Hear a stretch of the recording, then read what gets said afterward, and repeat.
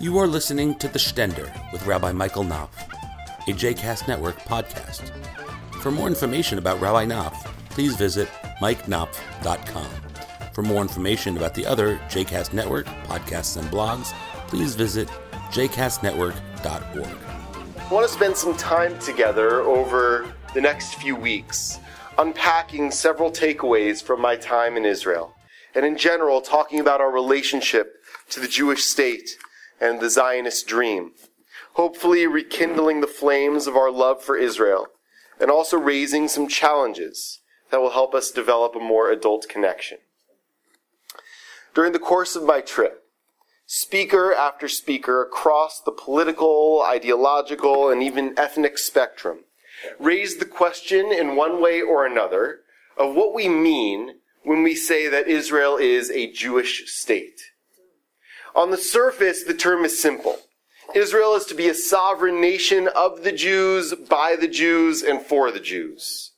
In other words, it's to be a state comprised of a Jewish population that is governed by Jews in a manner informed by Jewish values and culture.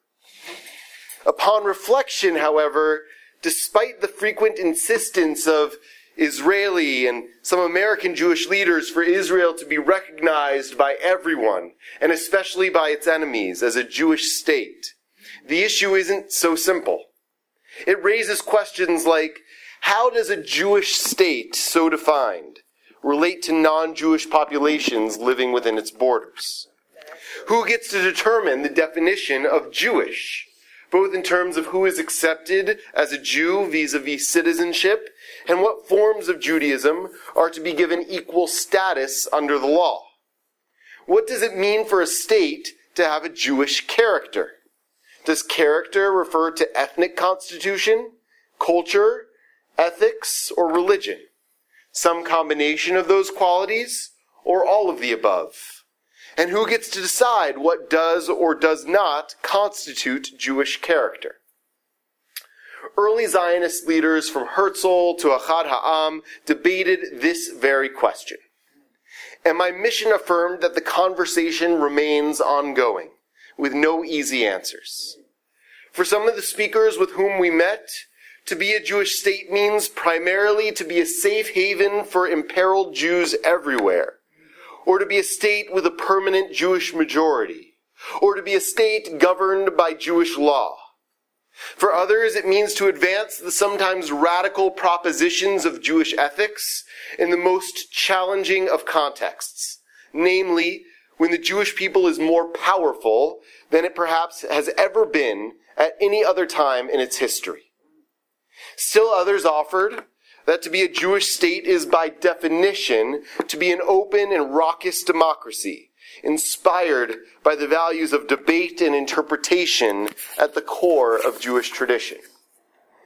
Through my experiences on the trip, I began to realize that there is at least one other way of understanding what it means for Israel to be a Jewish state. And I offer it not to oppose any of the above definitions, or any other definition for that matter, but rather to stand as one of many possible ways of understanding the nature of the Zionist project and what we have built.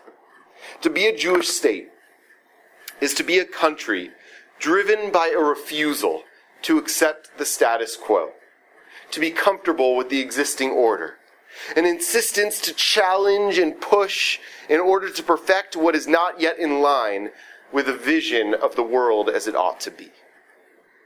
Throughout my journey, I saw this impulse, this quality, emerge to the forefront again and again. So much so that I began to see it as perhaps the defining feature of Israel and Israelis. I saw it when I prayed with women of the Wall. The women of the Wall are agitators. They're dedicated to challenging the Orthodox monopoly on Judaism's holiest site, making the Western Wall a space where Jewish women can worship however they choose, including wearing prayer shawls, and praying and reading from the Torah collectively and out loud. I stood with a group of supportive men behind a partition at the back of the women's section of the wall, which was itself distanced from the women's section to prevent us from passing a Torah scroll to the Women of the Wall group worshiping in front of the divider. As I stood with the other male supporters, we were surrounded by another group of agitators. A gaggle of ultra-Orthodox men, from my perspective, venomous and hate-filled, stood around us, spewing insults, denying our Jewishness, and doing everything possible to disrupt and drown out our prayer and provoke us into confrontation.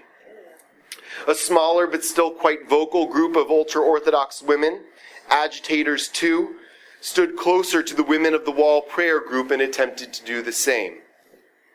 I was inspired by the courage and passion of hundreds of women and men who were willing to withstand indignities and threats in order to advance a vision of a more inclusive Jewish state, where men and women, regardless of their approach to Judaism, are free to worship however they choose at Judaism's holiest site. This, to me, is a deeply Jewish expression of indignation and yearning, a striving for the soul of the Jewish state. And though I vehemently disagree with their views and their cause, the counter-protests also struck me as deeply Jewish for similar reasons, as they reflected a refusal to stand idly by when something you perceive as evil is taking place. I saw it when I visited the Rachel border crossing, the only point near Bethlehem where West Bank Palestinians can cross over into Israel. Now, whatever your views are of the Israeli-Palestinian conflict, about the relative costs and benefits to the security barrier and restricted Palestinian travel, and believe me, I know that the issue is incredibly complex. It is hard to deny that the Rachel border crossing is, on a purely human level, a painful place to visit, evoking as it does in its concrete, barbed wire, and chain link construction a sort of prison into which thousands of people have to crowd on a daily basis just to get to and from work or to visit family on the other side of the border. And while there are certainly places around the world where human rights violations are more egregious, Israelis across the political spectrum wrestle with the indignities Palestinians have to endure at crossings like this as a price of their security. Of course, there are many on the Israeli political left who rail against these alleged violations, either to alleviate the proximate cause, the crossings themselves, or to push Israel to resolve the root cause, namely the conflict. But the agitation is not limited to liberals. We met one Israeli, a right-wing academic, policy advisor, and former IDF commando, who founded an organization called Blue and White Human Rights, whose goal is to ensure that Palestinian rights at border crossings, while simultaneously supporting the soldiers who guard the crossings and Israeli security policy vis-a-vis the Palestinians. This too is a deeply Jewish expression of striving, someone who could easily have accepted the status quo and yet refused. I saw it when we met with the leader of the settler movement, who agitates against significant domestic and international pressure for increased Jewish presence in greater Israeli control of the West Bank. And I saw it when, in the dizzying span of a couple of hours, we met with the leader of Shalom Achshav, Peace Now, one of the main organizations agitating, despite the position of the current governing coalition, for Israeli withdrawal from the West Bank, the dismantling of the settlements, and forging of a negotiated peace with the Palestinians. I saw it when we met with leaders of the Israeli LGBT community, leaders of the Ethiopian community, and leaders of the Israeli Arab community, all of them agitating for greater understanding, inclusion, and equality. Israel may be the Middle East's only democracy, but like all democracies, including our own, it is not perfect. And Israelis, perhaps in this way unlike their American counterparts who are much more passive, are ill-suited to simply accept the status quo without a fight.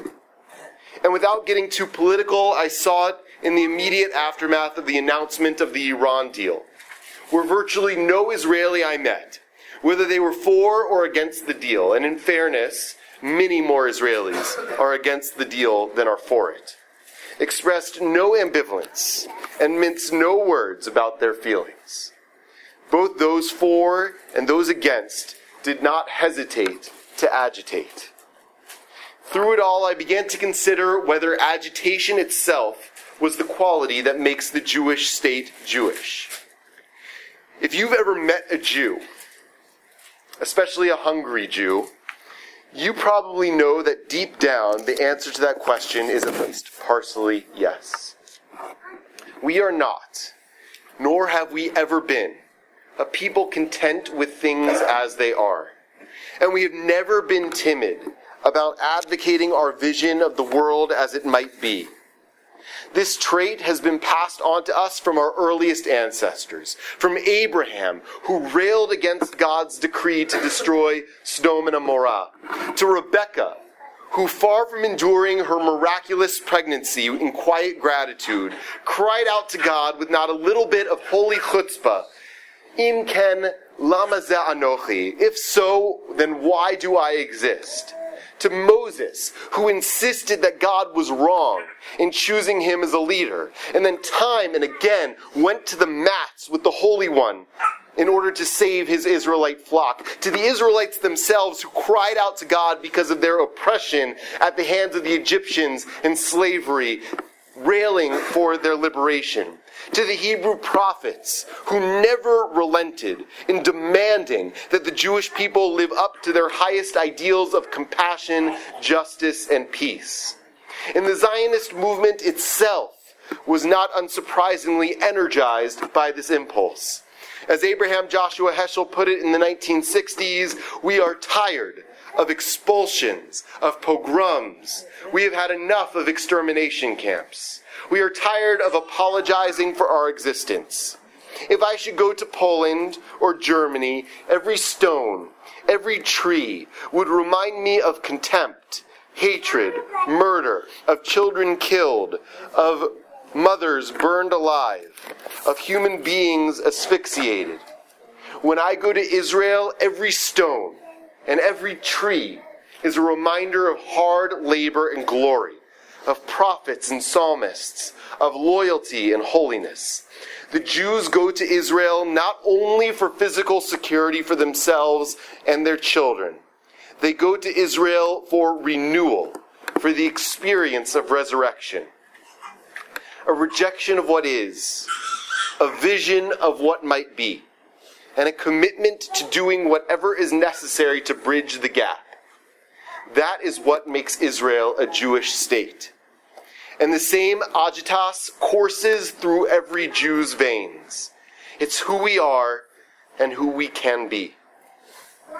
This quality is not only a defining feature of Jewishness, but a core value as well. At the beginning of our Parsha this week, Moses recalls God's instructing the Israelites while encamped at Sinai, "You have stayed long enough at this mountain. Start and make your way to the hill country of the Amorites." Many of the Hasidic masters interpret this passage as a spiritual rather than a geographical directive. Do not be content with the way things are. Don't get complacent. Always be on the move. Always strive to grow. Always be pushing for personal and social improvement and transformation. The world as it is broken. Don't just sit there while it's in pieces. Get up and strive to put it back together. God's instruction calls us back to the core of who we are and who we are called to be. Israel reminds us that to be a Jew is to be perpetually unsatisfied and always agitating to make things better. As we prepare tonight to celebrate Tisha B'Av, to commemorate Tisha B'Av, the holiday that reminds us of the brokenness of our world, let us, along with our brothers and sisters in Israel, recommit to moving forward from this mountain, from our world of stagnant and immobile injustice and disharmony, to a world perfected through God's sovereignty. Shabbat Shalom.